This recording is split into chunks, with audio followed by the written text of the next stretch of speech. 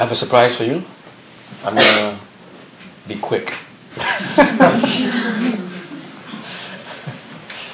Okay.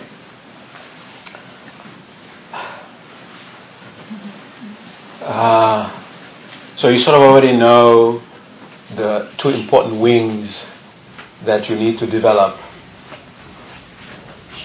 to achieve that goal, that highest aspiration. You already have teachings on how to develop them. The wing of that mostly concerns yourself with the benefiting others, and the wing that concerns yourself with understanding what is the meaning, what is real, what is the true nature of the things that I experience. So you already have the methods already been explained to you, and you try them out every once in a while. And perhaps in the beginning, because of some familiarity you have with it, with that sometime that you have no idea, you feel that a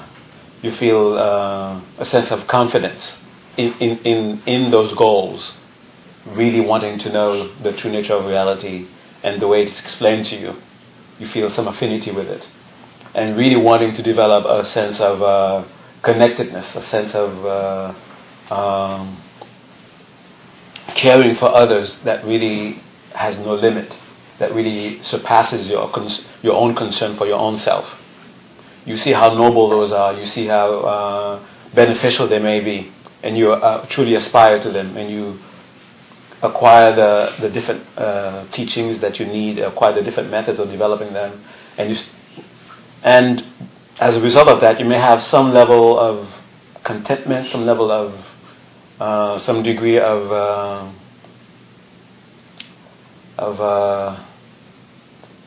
I can't say bliss yet, but maybe some of you have gone to that place where you feel some level of some great level of joy in just thinking about them and aspiring to them and actually starting to apply them.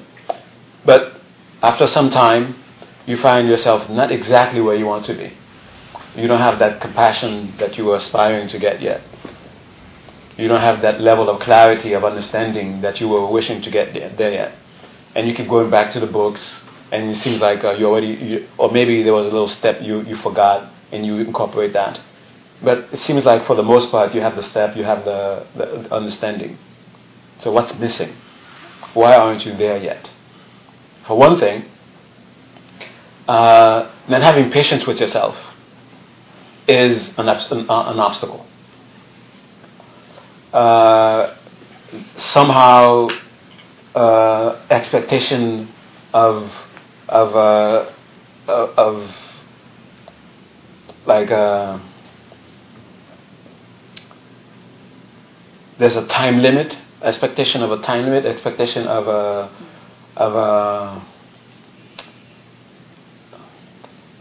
that you impose upon yourself in connection with time. Okay, that itself is an obstacle.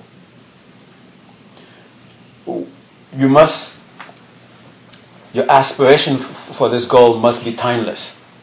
Timeless, and when I say timeless, I'm not talking about very long time. I'm saying timeless, that there shouldn't be any regard to time involved. There shouldn't be any concern of time.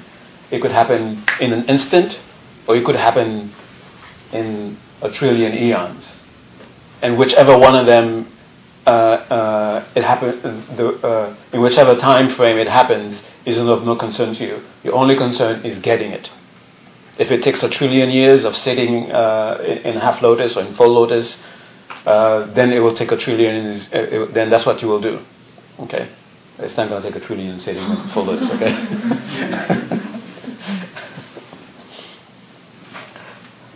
And that's one thing. And every once in a while, you probably can work with that. And sometimes you have patience, sometimes you don't have patience. And the lack of patience sometimes can be confused with something that is negative. Sometimes the lack of patience is really the strength of your sincerity.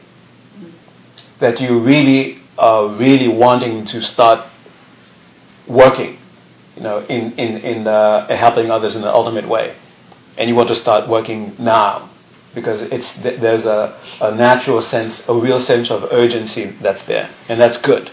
So don't confuse that impatience with the other impatience that is focused on time, just for the sake of time, where if this doesn't happen in a year, I'm going to give it up. Okay, that kind of worry about time. I need to do something else. Okay. Unless, as if there is something else. Okay. Now, if you're over those kinds of things, there's one more thing that you need to, that might be both an aid and also an obstacle. In the very beginning, you had this enthusiasm. In the very beginning, you had this sense of this spiritual enthusiasm that sort of made you make commitments. Some of the commitments that you made were too much for you when you make them, because it was you were in the throw of you were thrown into the energy of the enthusiasm. So you say, "Oh, I'll do this and that, do this and that, do this and that, do this and that," and then reality set in. You can't really do this and that and this and that and this and that. You can't really. What you were really capable of doing, that's not what you really promised to do. So you have to start to reevaluate. What can you really do? What can you really pick up? Then, once you made up your mind, then you make up a commitment again. The thing about the dynamic of commitment is such that it really builds a wall of protection around you. And when you make a commitment, especially when it's connected with the spiritual path, you sort of take on a different body in addition to the body that you have. You could call it an ethical body, okay? And it's when you keep that commitment, that body grows in strength. When you don't keep your commitment, that body deteriorates. It's still there, but it just deteriorates.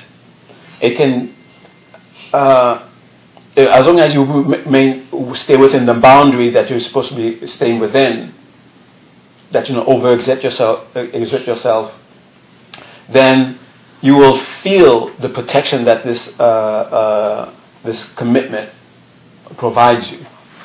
You don't see yourself in extremely bad conditions, and unfortunately, you don't see yourself in extremely great conditions. But at least you don't see yourself in extremely bad conditions. Or if you see yourself in, of course, bad conditions do come, but you're not completely overwhelmed by them. You feel some sense of protection, something that is allowing you the capacity to continue to endure. Okay, that's one of the effects of the commitment. It provides a protection, and that's the first level that what commitment does for you. And depending on your, unfortunately, this is the answer that's for everything, but unfortunately, no one can dispute it, so you can throw it out. Okay, karma. Okay, it answers all questions. Why is this happening? Karma. Okay, why does that happen? Karma. You don't have to explain any further, just that. Okay. So because of your karma, meaning because of whatever karmic disposition that you have, what this wall may continue to do for a long time is to simply provide you a safety so that extremely awful things don't happen to you. And it may continue to grow in strength in just providing you that. That while you're keeping the commitment, while you're keeping your commitment, and then while you're keeping your practice, you're strengthening that wall, and then that's all it can do for some time because your karmic lot, your karmic disposition requires a lot of protection. Before you start to see anything beyond just mere protection, where you actually start to see elevation, signs of evolution, signs of transformation, before you start to see that, you will only see protection. And because of who we are, because of the kind of, again, karmic disposition, not seeing signs of evolution might discourage some of you, might discourage you. Mm. And you might question whether or not if this commitment is worth keeping. okay, then you sort of break your commitment. And when you sort of break the commitment, the wall is still there, but its strength is diminished. And you don't immediately see the result of having that restraint, that protection. You don't really see the weakness in that. Oh, nothing happened. I didn't keep my commitment, so I guess I don't really have to keep the commitment. And then you don't keep the commitment again, and the wall of protection is now weakened further. Then something strange you will start to experience something strange happening to your world. Things that seem to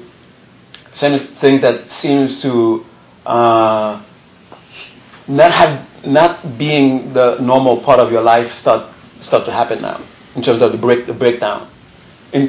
First, you start to see them as signs coming, like they're coming down the road, and you might, if you have the right karma, you might immediately recognize that thing that's coming down the road is due to my having overstepped my commitments, and then you go back to your commitment and you strengthen it, and then you prevent that thing that was coming. But if you don't have the right karma to see the connection, you will continue to break your commitment, and it gets closer, and it gets closer. And the reason that it doesn't happen right away, that is because of the strength of that protection. Okay, and also a lot of this protection is being granted to you.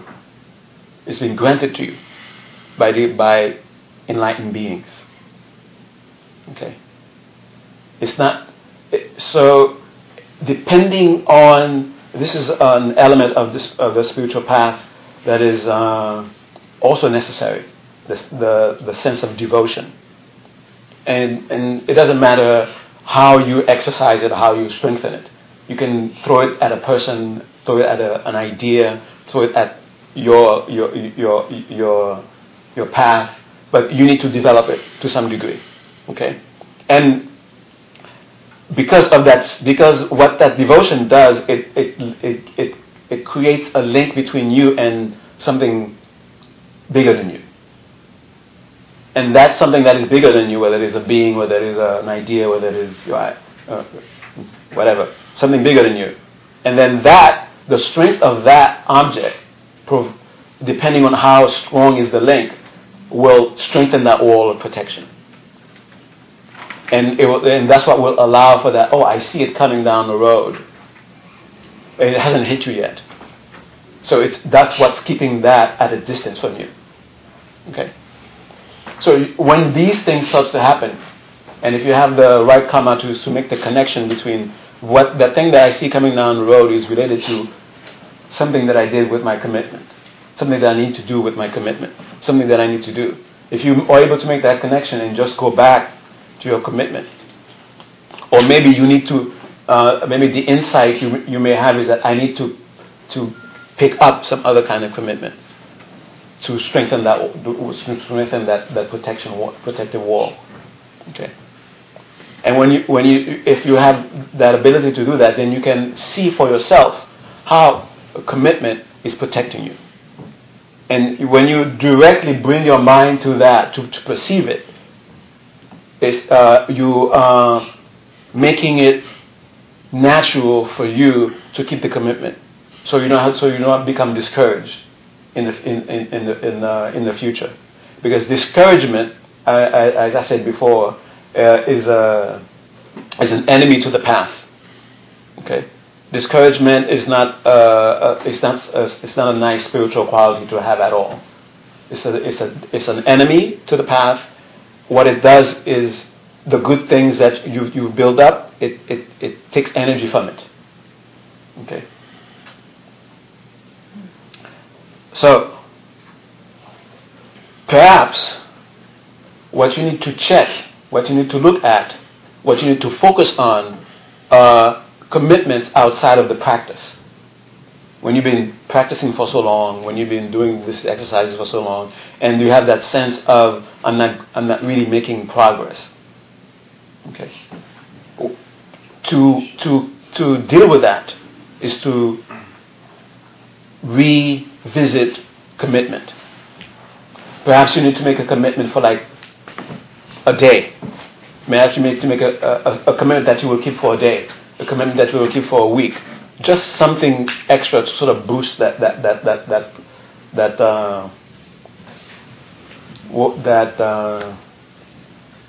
evolution. What was that?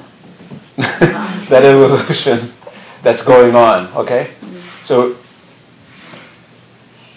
there is great power in vowing to do something, and don't vow to do a million things. Okay. Vow, even just pick up one thing. Vow to do just one thing. Even if it's something that you do every whatever, and then you consciously, deliberately do that, keep that vow. That vow will, now as soon as you make that vow, you will, maybe later on when you're a Buddha, you will see the body that you developed, that you sort of like created with that vow. And you will see that, and that body will grow in strength, will grow in strength. It's, and then it will become not so, what do you say, not so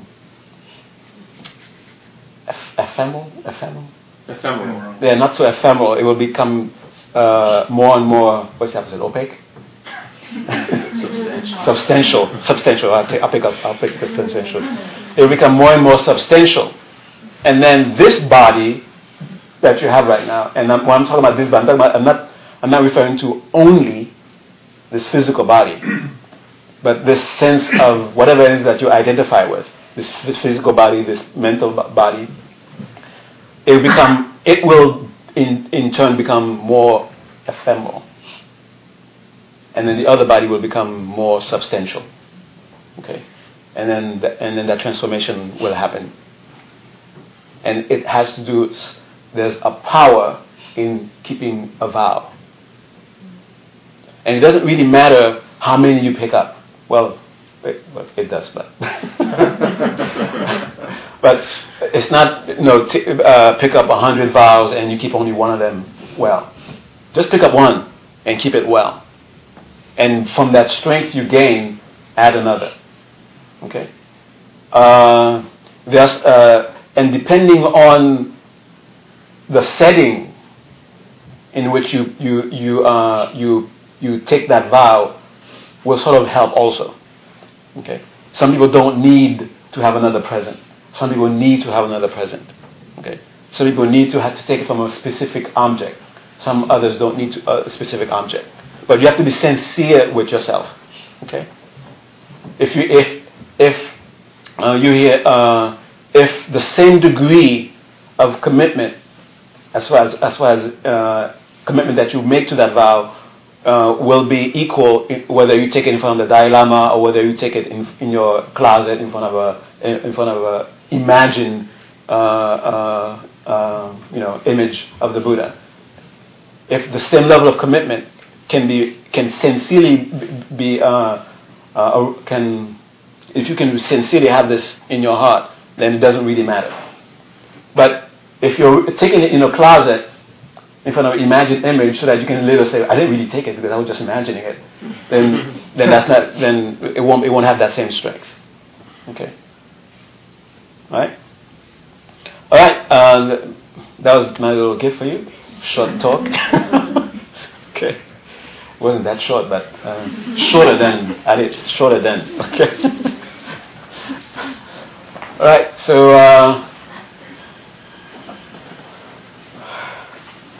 since 8 verses, Bodhicitta a wing, and then wisdom wing. If you want to go examine the vow stuff, try to think of a vow. I may have told you this before. Every bodhisattva, when you're about to get married, nowadays people make their own vows. Well, it's a requirement as a bodhisattva that you make your own list of vows. There are the general ones that every bodhisattva takes, and there are ones that are specific to every bodhisattva. Right? Like perhaps you've heard that Avalokiteshvara made specific ones that he will go to the hells. Okay, that's will be part of his specialization. Okay, and there are those who make those for those who are having particular kind of suffering, they will help them instead. So think of something that very, very dear and intimate to you, okay? And then make a personal vow that when you become a Buddha, you will deal with those who are having that particular experience, okay? All right? So right to your vows. Okay.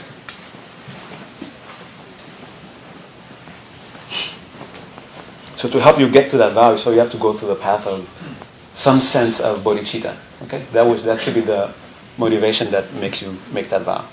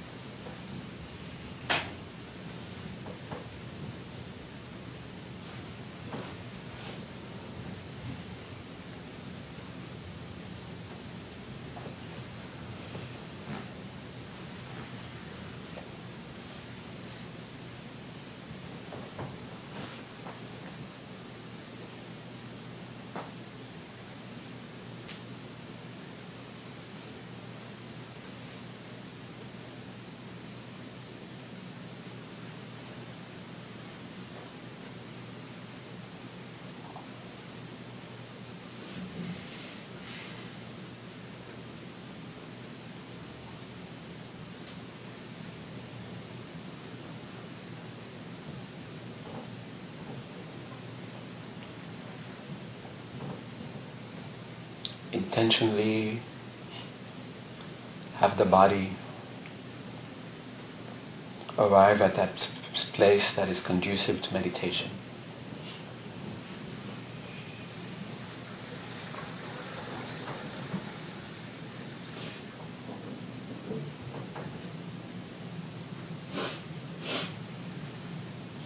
Remember that teacher above your head.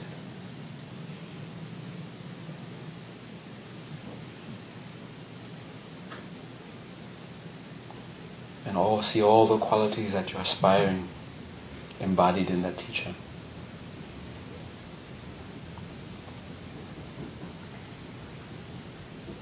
The strength to keep a vow.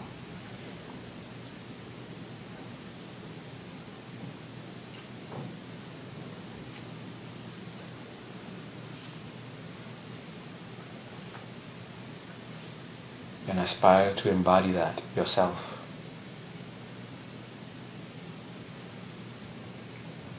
See and feel it descend to the crown of your head, merging with your mind.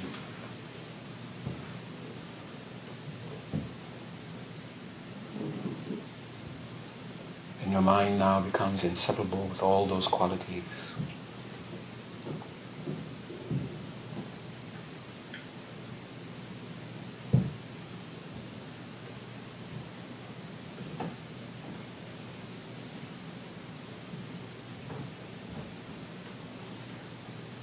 Observe 5 cycles of breath to stabilize the level of tranquility.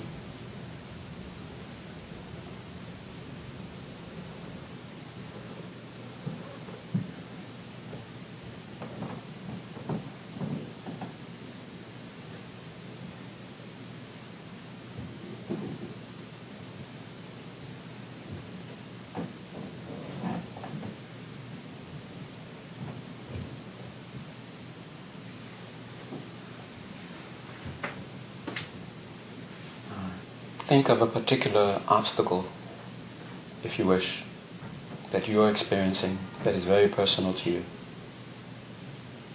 and you're intimately connected with. intimately aware of. Perhaps that could be what you will vow when you become a Buddha. You will have those with this particular problem.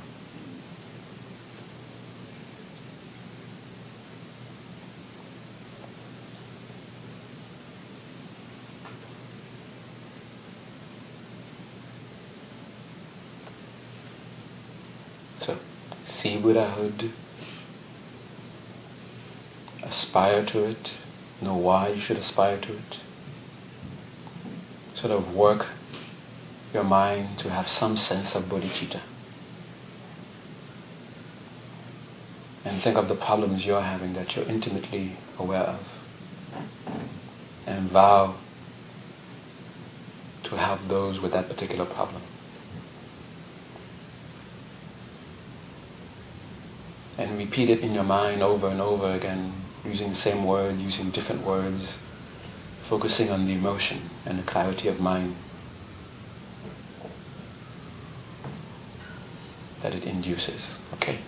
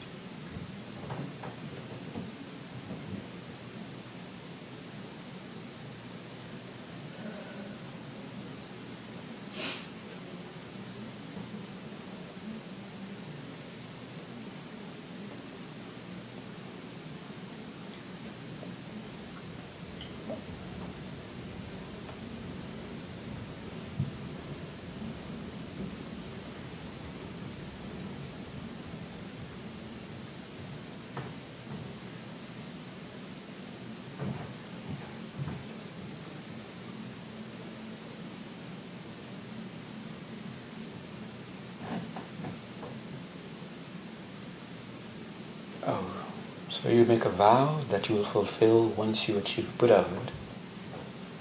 But to connect you with that vow, to that commitment, make a commitment that you need to do now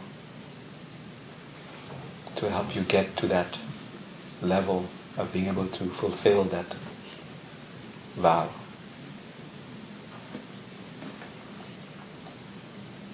Be sincere, really know your capacity before you make that vow.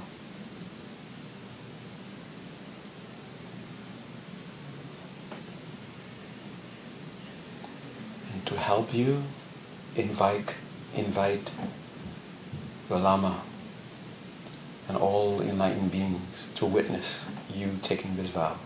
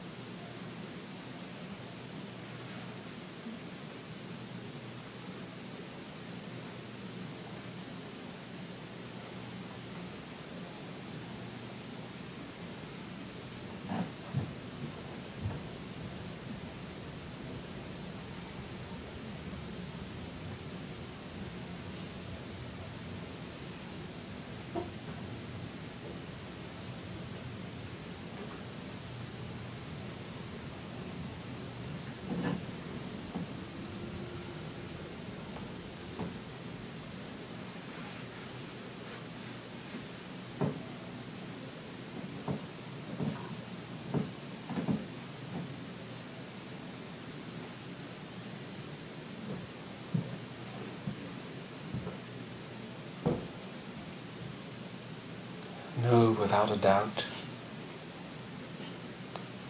that the power and merit of this vow is truly immeasurable. To dedicate that merit accordingly.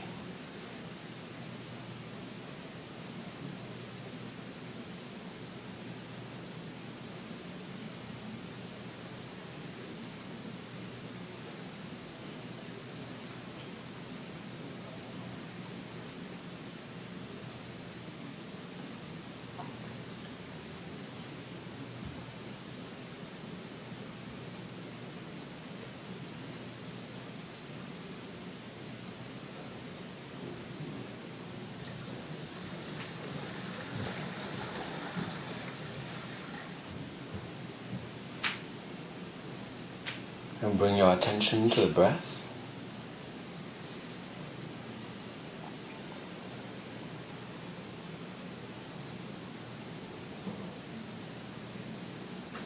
And deliberately staying aware of the breath, become aware of the body. Start with the head, top of the head, and become more and more aware of more of the body. Deliberately, intentionally, until you're aware of the whole body from head to toes.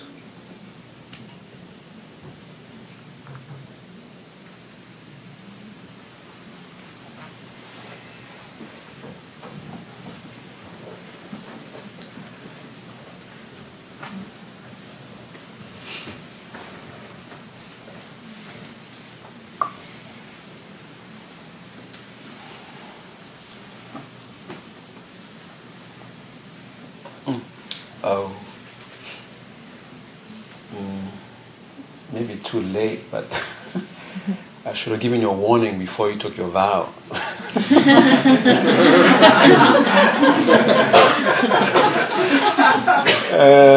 don't know if you can retrace it, but I got to tell you anyway. The only way to explain is to give it to you in like a story, like an analogy. Okay. When you take a vow like that, it's like the wall that you built. It's made up of beings. You can say that wall is sentient. Okay. And the more you keep your commitment, the more inhabited it becomes. Now here's the danger. It's made up of two groups. One group will protect you, benefit you, help you continue. And another group waiting for you to mess up, to,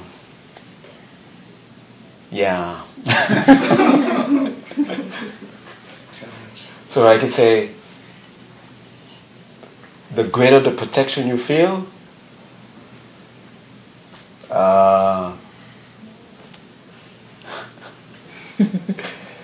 the greater the threat of the suffering that you may experience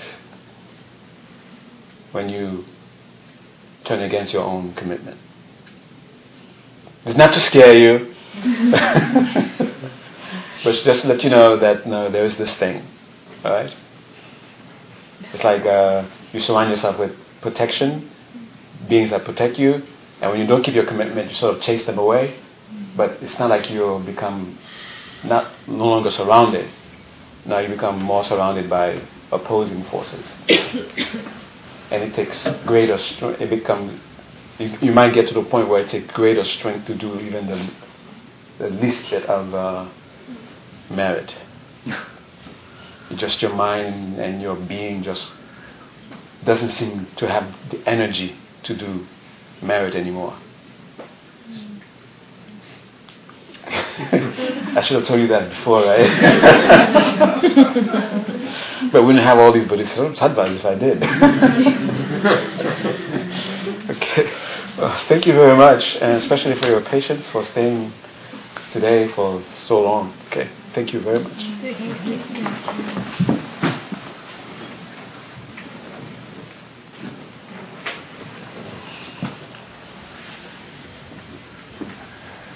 So to this new moon, I bow.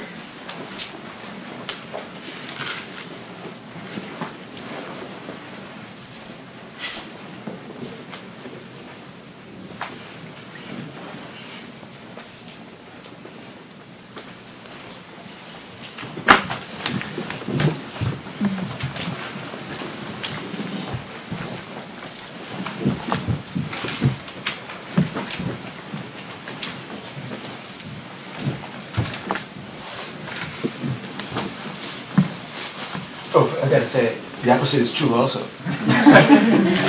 The more strength you get for doing the other stuff, when you do the other stuff.